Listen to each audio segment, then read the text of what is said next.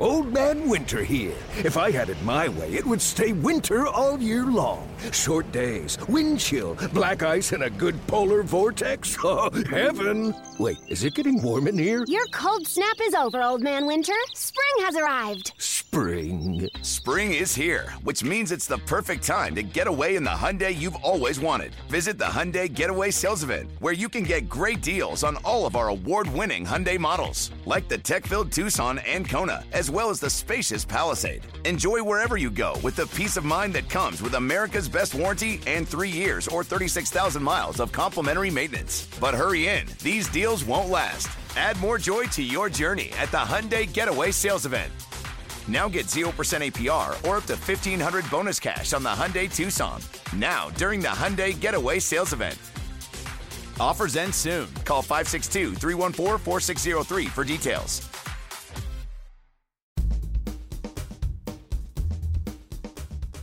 You're listening to the MLB.com StatCast podcast.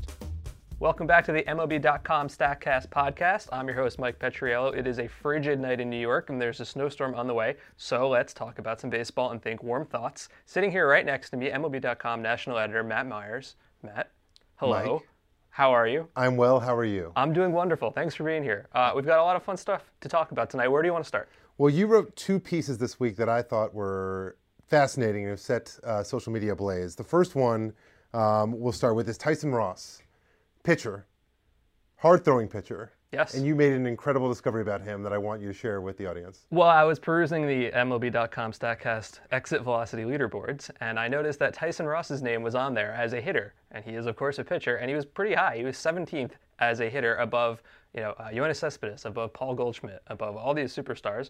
And, obviously we're not talking the largest sample size of batted balls in the world here, but there he was. And so I thought it was interesting. He has an exit velocity as a hitter of 93.5 miles an hour, and his fastball as a pitcher, 93.4 miles an hour. So he's actually hitting the ball harder than he throws it, which I thought that was really interesting. He has 10 tracked balls over 100 miles per hour, and if you look at that on a percentage basis, 21.4% of his batted balls, triple digits, higher than McCutchen, higher than Nolan Arenado, and I just thought that was a lot of fun, because when have we ever been able to track a pitcher hitting before?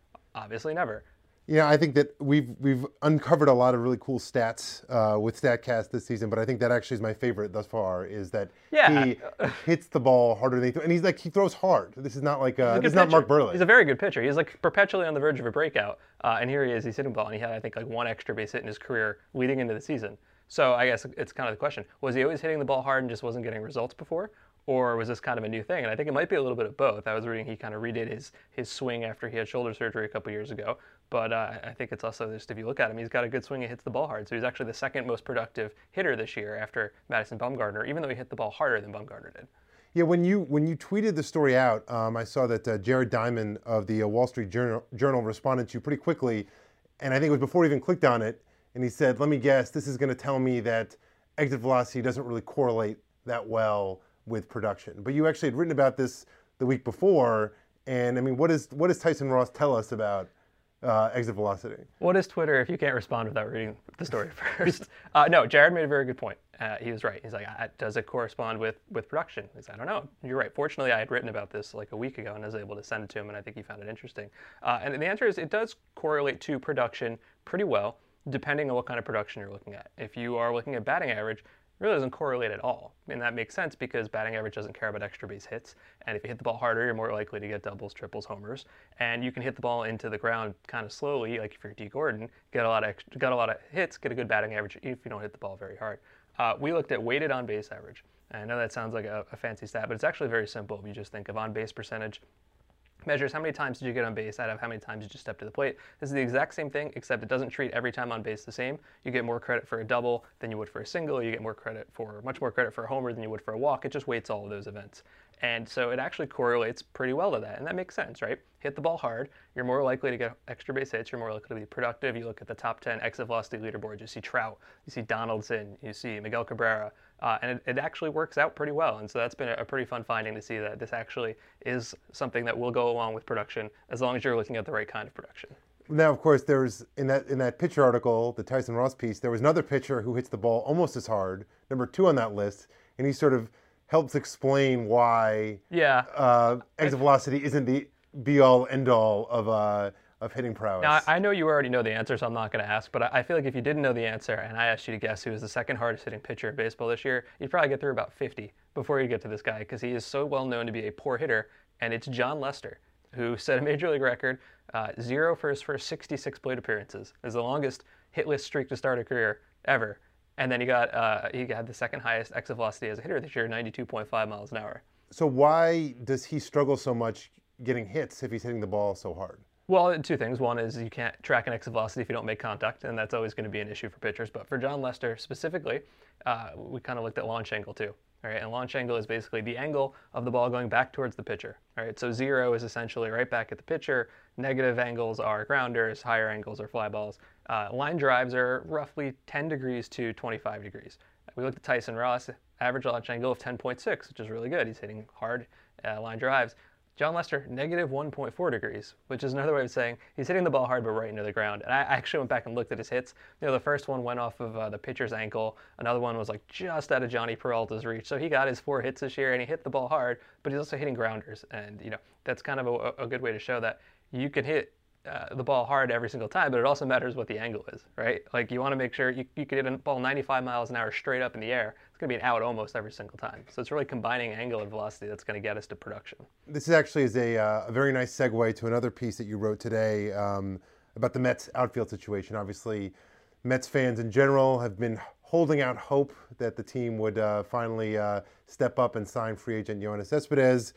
It doesn't appear that's going to happen. I guess it might happen, but you wrote a piece basically saying, hey, Mets fans, relax. The outfield's still going to be okay. I don't think I've ever angered a fan base as much as I did today. And it's not like I wrote something bad about them. I said, this team's pretty good. They went to the World Series last year. They've got good players. They're going to be good. And Mets fans were just not having it. They were really, really angry at me, as you probably saw. But that's okay, because I stand by it. I think that, listen, Cespedes is a very good player. If he comes back, he will be a help. I don't think anybody argues that. But you look at the outfield they have now. Where would he fit in? He's not going to displace Michael Conforto, because everybody's excited to see a full season of Michael Conforto. He's not going to displace Curtis Granderson, who is kind of perpetually underappreciated because he's not hitting 45 home runs anymore. He's going to be the right fielder. Conforto's going to be the left fielder. So then you put Cespedes in center, but I think we all know, we've seen it, Cespedes is not the world's best defensive outfielder. And you have Juan Lagares there, who we have seen is basically the world's best defensive outfielder when he's right. Last year, obviously, had some injury issues, didn't play as well, and didn't hit that well. But I think a lot of people missed that after Cespedes came on board, Lagares started crushing the ball too. And a quick aside, that was the first comment I got, was that Lagares hit the ball better because Cespedes was there. So you can see where everybody's mindset is right now. But yeah, from the start of the season through July 31st, hit the ball 91 miles an hour. From August 1st on, 94 miles an hour. Weighted runs created plus went from 70 to 121. He's actually, he's not a superstar hitter. There's a lot of reason to believe in Lagares as being a league average-ish or slightly below with a plus glove. That's not that bad to have. No, I mean, it's funny because, you really see how recency bias can take hold in a situation like this. A year ago in 2014, Juan Lagares had a higher WAR than Yoenis Cespedes. If you had asked Mets fans a year ago if they would trade Juan Lagares straight up for Cespedes, who had 1 year left in his contract, I think 80% of them would have said no. Absolutely. And you look at the team that they're situated now, I almost wonder if a better glove in center field is more important given the rest of this defense, because, up the middle, Neil Walker's okay, and Cabrera is like an okay shortstop, and Granderson's, okay in right field. They're not a strong defensive team, right? And so you might almost want a stronger defensive center fielder. I'm not saying I would pick Lagares over Cespedes. If you can get him on a 1-year deal or a 2-year deal, wonderful. But I don't think that I would go out and give a 5, 6, 7-year deal to Cespedes based on what we've seen, because I think Lagares is actually pretty underrated. Yeah, and what's interesting about Lagares, though, and one thing is that he hits the ball very hard, too. I think you mentioned, as you mentioned, his exit velocity. And then separately, I was looking at exit velocity leaders, people who would hit the ball over 100 miles per hour most frequently this year. I was trying to look for guys who are lucky or unlucky, right? And I saw that among players with more than 50 batted balls over 100 miles per hour, Juan Lagares hit 458 and slugged 667, which sounds good, but when you hit the ball that hard, you're actually supposed to do a lot better. As it turns out, league average is 619 and 1260 in such situations. So you could argue Juan Lagares may be one of baseball's unluckiest players in 2015. You could argue that if I think you know where you're going with this, if he stops hitting so many grounders, right? Yes. Isn't that his issue? That's the problem, is that his launch angle was on such balls was below zero. So he has a little bit of the John Lester problem. That's right. A little better fielder than John Lester. But yeah, I mean, it kind of goes all back to the same thing. Exit velocity is super cool, but it's not the entire story, right? It's exit velocity and where the ball is angled. And that's probably the thing I'm most excited about in the future is we're going to combine those things and try to come up with some expected stats, and that's going to be a lot of fun. And that brings us to Conforto, because recently, as I'm known to do in my spare time, I was doing a scatter plot of launch angle versus exit velocity.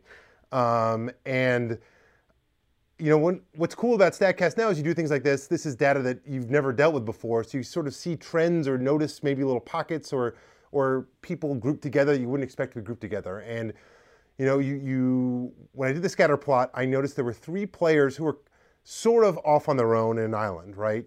Obviously, all the way out to the right, when you have exit velocity on the x-axis, Giancarlo Stanton. He hits the ball basically 100 miles per hour. Then next to him, you had Miguel Cabrera. And then next to him, you had Michael Conforto. The only 3 players last year with an average exit velocity above 93 miles per hour and a launch angle between 11 and 12. Now, again, we're dealing with small samples. But whenever you can come up with something that says, wait, this rookie compares to 2 of the best hitters in recent memory, it sort of makes you stop and think, maybe this guy is legit, right? Yeah, I mean, maybe that's what I should have led that article with. Conforto compares to Stanton and Cabrera. Maybe Mets fans wouldn't have been so angry at me. I thought that was really interesting. And like you said, it gives a lot of confidence for him going to next year that he's going to be a good player all season long. I think what we need to learn more about is, you said between 11 and 12 degrees. Is that better than between 12 and 13 degrees or between 10 and 11 degrees? I don't think we know enough yet. So I think that's kind of where the uncertainty is. But obviously, he's hitting the ball hard and he's hitting them on a line drive angle.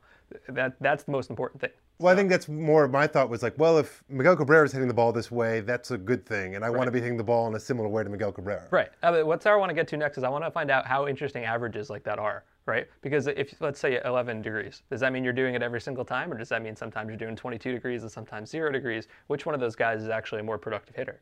And I think that's some of the stuff we need to get more than 1 year of data to find out. So, okay, we've established you are on board with the Mets status quo, or at least think that they could still be a competitive. They don't need Cespedes to challenge. So my question is, right now their center field situation is basically a platoon. Do you think with Alejandro Diaz and Lagares, is that a platoon you would feel comfortable with? Diaz hasn't played a lot of center field, so is there some concern there? I think I'd be more comfortable if their handedness was reversed, because I'm not super comfortable with, Lagares is the right-hander and Diaz is the left-hander. So he's going to be facing the majority of the pitchers. I like him as a part-time player. I don't know if he's going to be the 70% of the time guy in center field, because you're right, his defense isn't that great. So does that mean Lagares plays against more righties who he's not necessarily that great at? I think it's fine. I would be happier if it was kind of inverted. Either way, I don't think they're going to get Cespedes back. So they did the best out of the situation they could. It's probably not going to be enough for fans to be happy about. It's still going to be productive. Okay, speaking of Cespedes, let's say Mets, he's not going there. Where does he go? I mean, you could make a case for him in like a bunch of places, right? There are 3 teams that I cannot imagine they don't come out of this offseason with an outfielder. The White Sox so badly need an outfielder, especially in left field. I know they have Melky Cabrera and they have Avisel Garcia. Neither one played very well. The Angels, name their left fielder right now. Daniel Nava, that's basically it. And Baltimore. I know they just signed Chris Davis. I know they're probably not going to go sign somebody else expensive, but who's playing on either side of Adam Jones right now? Is it going to be Davis with Trumbo at first? I don't know. Those 3 teams all really badly need an outfielder. I liked Justin Upton for a lot of those teams. Obviously, he's in Detroit now. It's got to be one of those teams, or maybe the Mets. I mean, can't count them out yet, but it's not going to be the Mets. But you have to imagine part of the reason why he's still on the market is that there are doubts, or I wouldn't say doubts about his ability, but questions, I guess, about his, consistency. I mean, from a StatCast perspective, I think you did a piece on StatCast's 5 tool players, and it was a little bit subjective, a little bit whimsical. Yeah, we kind of made it up. We had fun over All-Star break, yeah. But there was 8 players on it, and he was one of them. And I think that, that passes the sniff test. Oh, yeah, absolutely. But, his production doesn't really match the tools. If we go by weighted runs created, plus in 2013 it was 102, 100 is average. In 2014 it was 109. In 2015 he was a star, but the 2 years before he was a pretty average player. You know who he was? I looked this up the other day. Between 2012 and 2014, and ignored defense entirely, just from an offensive at the plate capacity, he was Mark Trumbo.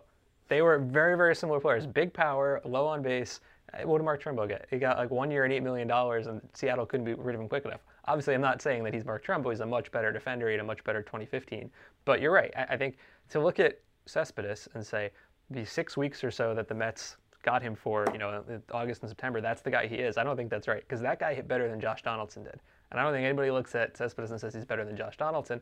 He's like a 20% above average hitter, not a 50% above average hitter. And I think that's the issue. He wants to be paid like that guy. He wants to be paid like the guy that they saw down the stretch. And it doesn't work that way. We saw what happened to Daniel Murphy. He played like Babe Ruth for 3 weeks, and he got a contract that's kind of disappointing. And I think that's the disconnect here. Cespedes wants to be paid like the guy we saw for 6 weeks, and everybody else wants to pay him like the guy he's been for several years. Well, the comp for him on the market this year, the most direct comp was Justin Upton. Right-handed hitting, left fielders with pull power. We saw him sign this week, and recently you had written that you thought Justin Upton had become kind of underrated, which is a stance I agree with. He gets, 6 years for $125 million? Yeah, with a 2-year opt-out, I believe? With a 2-year opt-out. Is that the framework for what Cespedes gets? If you had to guess, does he get more? Does he get less? The opt-outs really kind of mess up all the valuation, because everybody's getting an opt-out now after different years, and it really kind of screws up everything. I did think Upton was a little underrated. He's 2 years younger. He's not quite the outfielder, but if you look over the last 2 seasons, he was a more productive hitter than Cespedes, than Jason Hayward, than Alex Gordon. And I think that to get that deal for Detroit, I really liked that a lot. And there haven't been a lot of deals this winter I've actually liked. That one for Detroit really made a lot of sense. Cespedes, he's probably going to end up with some kind of opt-out in his deal. Otherwise, he's probably going to get something similar.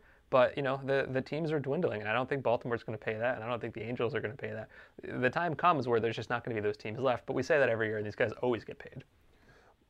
What would you think the chances are on a 1-year deal, or do you think that it can't happen? It's not going to happen. I understand why, right? Because he gets into the market next year. Next year's free agent market is really going to be brutal, especially on offense. The problem I see with that is he's probably not going to have the same year, like the platform year he just did. He may very well have a qualifying offer, or maybe not. I can never remember. He's got that weird contract where maybe it's written out if he hasn't been in 6 years. No, he can't. I looked into this. He can. It depends on how it depends on the contract is written, but he can get a qualifying offer. And he'll be a year older. Right? So is that really going to get him a better deal than he's going to get right now? It's a lot of risk on his part, because if he doesn't have like a good season, then he's toast.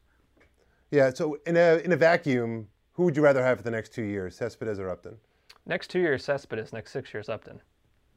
And a lot of that's age and risk, but I like Upton. He's steady. You know what you're going to get. Cespedes, a lot of risk, a lot of volatility. Any concerns about Upton in that ballpark?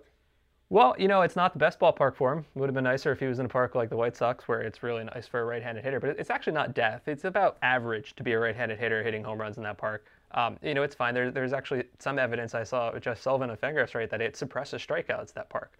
Which is, if that's true, that's great for him. So, no, I think that lineup is going to be a whole lot of fun. And Justin Upton might only be like the 5th best hitter in it. So that's a great spot for him. All right, Matt Myers, thank you for the great conversation. We turn now to Jonathan Mayo, MLB.com senior prospect writer. In the midst of a big month, top 100 list comes out on January 29th.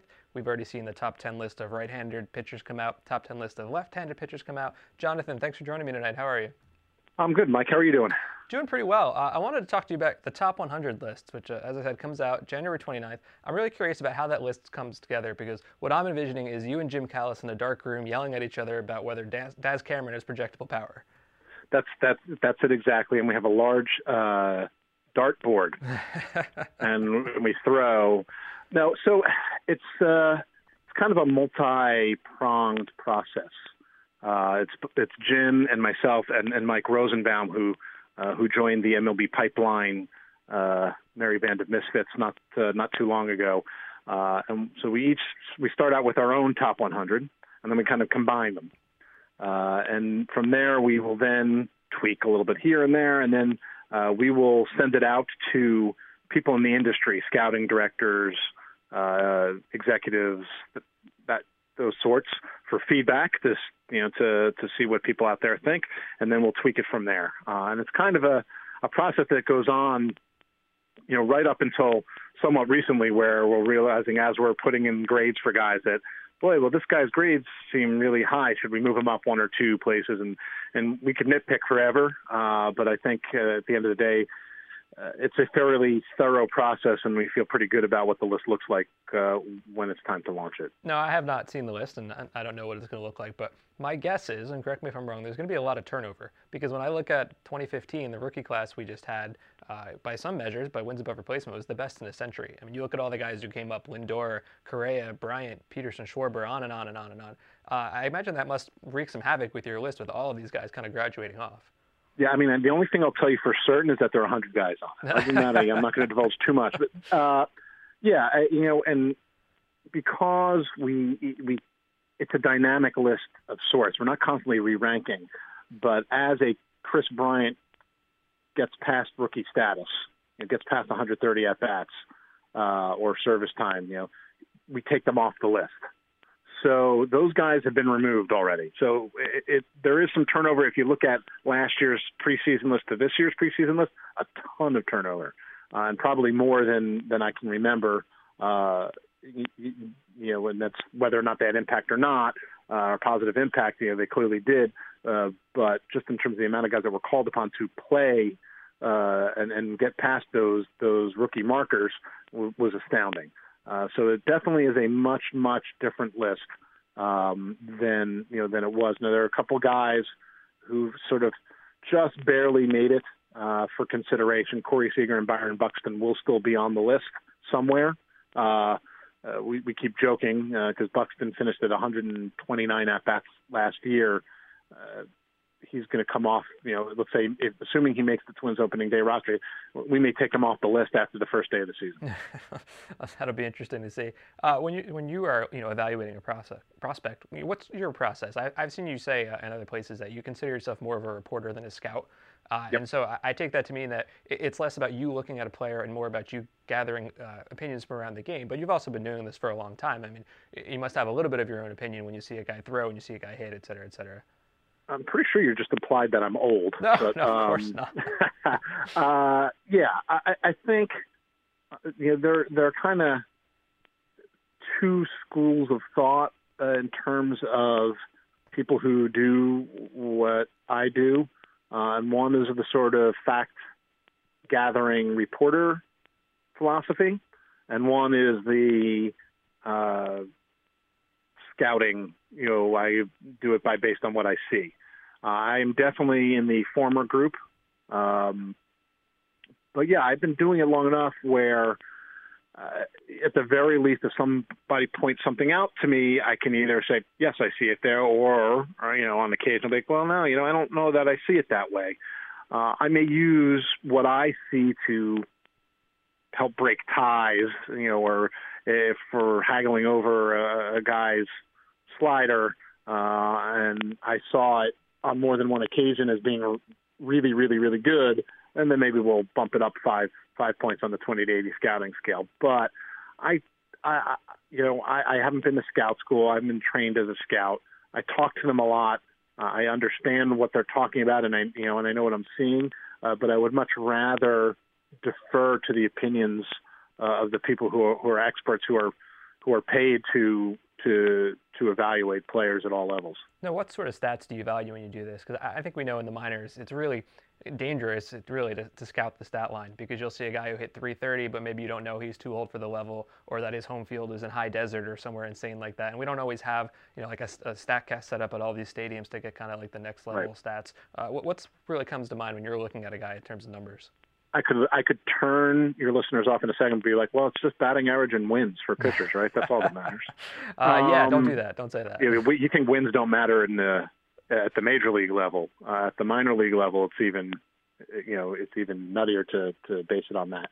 I think there are a number of things, and the more advancements there are with advanced metrics that bleed into the minor leagues at all levels, the better snapshot you get of a player. The simple stuff is on base and slugging and things of that nature. I think some of the counting stats matter, but you have to look to see where it's taking place. As you pointed out, a guy who hits 30 homers in the California League, it doesn't mean that much, which is why you'll often see when we're writing these guys up that scouts want to see what they do at the higher levels. I think once you get to double and triple A, some of those numbers mean more, even if it's in, more of a hitters or pitchers park and things like that, just because of the competition they're facing. And the general rule of thumb is that if a guy puts up numbers in double A, he probably can have success in the big leagues. But, I think that there still a lot can be done to tighten up things like WAR for guys in the minor leagues and what that means. On the pitching side, I think it's actually easier because I think walk rate and strikeout rate and hit rate and things like that are kind of universal and will point to success or failure. Guy doesn't have to, strike out 11 per 9, but if he moves up a level and suddenly he goes from 8 to 6, say, then you start to worry because you do need to miss bats occasionally, I think, to have success at the highest level, unless you're some sort of extreme ground ball pitcher. I want to turn your attention to Cuba, which I think is kind of a really fascinating marketplace in baseball right now. It used to be we'd get a couple of names coming over each year, and a lot of them were older guys, Jose Abreu and Cespedes. Right. Now it seems like we're getting, more and more, and some of them are teenagers, and we're seeing, $30 million contracts for guys that just about nobody publicly has ever heard of. How tough is it to deal when evaluating these younger guys when they come from kind of these murky backgrounds? What do you use other than talking to scouts and trying to put numbers on these guys? That's it, really. And I feel like I want to use a lifeline and call Jesse Sanchez to handle this part of it, because he does the heavy lifting on the international front and has been all over the signing of Cubans. And it's such an interesting market. I mean, it was always interesting because of the mystery behind it. Now that it's starting to open up a little bit, it's going to become more interesting, and I think it's going to end up, we're talking years down the line, a lot like the Dominican or Venezuela. In fact, a lot of people think with the political unrest in Venezuela and Cuba might switch places in terms of ease and difficulty of evaluating players. The hardest thing with the Cuban guys, Mike, is that so often you don't, even though those who are evaluating decide to pay the money, you don't necessarily get to see them play in games. You see them in workouts and things like that, and that makes it really, really, really tricky because you may see a guy with a ton of tools, like some ridiculous amount of tools, but but you don't actually see them in real action. So it's very hard to evaluate. Sometimes it's a leap of faith. I don't know if the contracts right now are just because it's like, ooh, it's a new thing. But these are guys that we must take a look at and pay. And you're right, it's not the 24, 25-year-olds. Now we're looking at the 17 and 18-year-olds. It's more in line with what's happening, in the Dominican and stuff. But the contracts are of a much greater magnitude. And part of the reason that these guys are getting paid so much more than American players is that they're free agents. So there's been a lot of talk about an international draft, and I guess I'd ask you both: do you think there will be one, and do you want there to be one? It's a really, I think something needs to be done, or I think it would be beneficial if something could be done to somewhat regulate what happens. You're right; it's the ultimate open market system. Right, so everyone can bid each other up. But I've been somewhat surprised at how willing many teams who have somewhat limited resources because of their market size or revenue stream have been willing to go over their pool money and be penalized for it, especially with some of these Cuban guys. Some of it is because they look at the next year and they don't see as much in the draft class or what have you. I don't see how they could possibly pull off a full-on international draft. Just things are run so differently from country to country. And people who sort of oversee, for better or for worse, baseball in these different countries are not going to loosen their grip on that very easily. But even if they could, it's just that systems are different from Venezuela to the Dominican. Puerto Rico is a part of the regular draft. Then you have all these sort of not as tapped markets like Nicaragua or Colombia, where you still get some some very good players, and who knows what's next? China? I don't know about like how you could possibly bring all of that together. I mean, how do you put a 27-year-old Korean player into the same kind of acquisition system as a 16-year-old from the Dominican? Would you do it? Where do you draw the line? So there are so many questions and just logistical obstacles to overcome that I don't foresee it happening anytime in the near future, even if there are those, in the commissioner's office who would like to see it happen one day. Yeah, I think you're right. It's incredibly complicated, but just as a baseball fan, I love seeing guys come out of these new countries, like Max Kepler, whose parents were, I believe, German ballet dancers, yep. who is, a very good Twins prospect. So it's kind of fun to see that the new places where the game is taking hold. I want to ask you quickly, while we have you, about some of the top 10 positional lists that have come out. Your right-handers list came out, MLBpipeline.com. Second year in a row, Lucas Giolito tops the list. But what really stood out to me is Jose De Leon. He's fascinating to me because you look at the other guys on this list. I think 5 of them were first-round picks. 7 of them had a bonus of at least $1 million. And then you have Jose De Leon, 24th rounder in 2013, signed for $35,000 out of Southern University, who I believe the most notable big leaguer they've ever had is Ricky Weeks. His first year rookie ball at an ERA of almost 7. Here he is 2 years later. Well, probably going to be in your top 100. Is obviously in your top 10 of right-handed pitchers. Have you ever seen a guy take a step this large, this quick? Not typically. There are a couple of guys that do come to mind, but they often were at least on the map, and then made a huge step forward from being kind of a interesting guy to wow, And he kind of came out of nowhere. And, I think what was interesting is, 2014, he had that big step forward. And then sometimes those guys then in 2015, they sort of get stopped or they hit a stumbling block. Even if they eventually figure it out, he just kept going. And, the fact that he, spent a good portion of the year in Double-A. And, again, you look at the hit rates and the strikeout rate, and pretty impressive stuff. His numbers are almost video game numbers. And a lot of it just is, some of it is changing his mechanics, and he, bought into actually getting in better shape and how that can impact the pitcher. Because he's not a 6'5", 165-pound high schooler who you dream on and you wait for him to fill out, and then he does. He's not that kind of guy. He's kind of a little bit more physically mature. There was room for him to add strength, and that's what he did.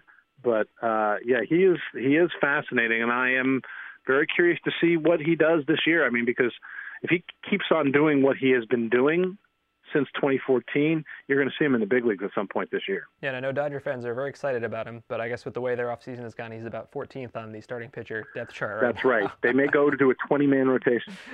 Last question for you, and I know the top 100 is not out yet, so I'm not asking you to blow anything, but is there an under-the-radar guy who really is not getting that much publicity, someone who's not going to be on one of these top 10 lists who you look at and you go, I really think this guy's going to take a big step forward next year? Yeah, I mean, there's tons. I'm trying to think of a guy who might be like way off. I'll be a little bit of a homer. I live in Pittsburgh, and there's some obvious guys. Tyler Glasnow is on the right-handed pitchers list, number 2. So obviously he's firmly in the top 100. I'm going to point people to Harold Ramirez.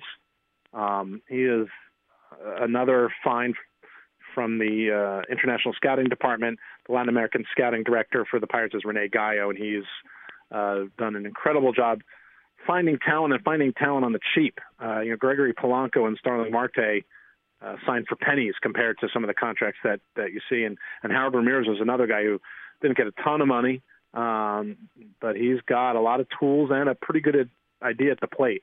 He's not one of these guys that is raw and hasn't been able to figure it out at all. And he's a guy who I think could take a huge step forward. Now, you talked about the Dodgers rotation. The Pirates outfield is somewhat similar, not only at the big league level, but with some of their better prospects. Austin Meadows is one of their best prospects, and he's in the outfield.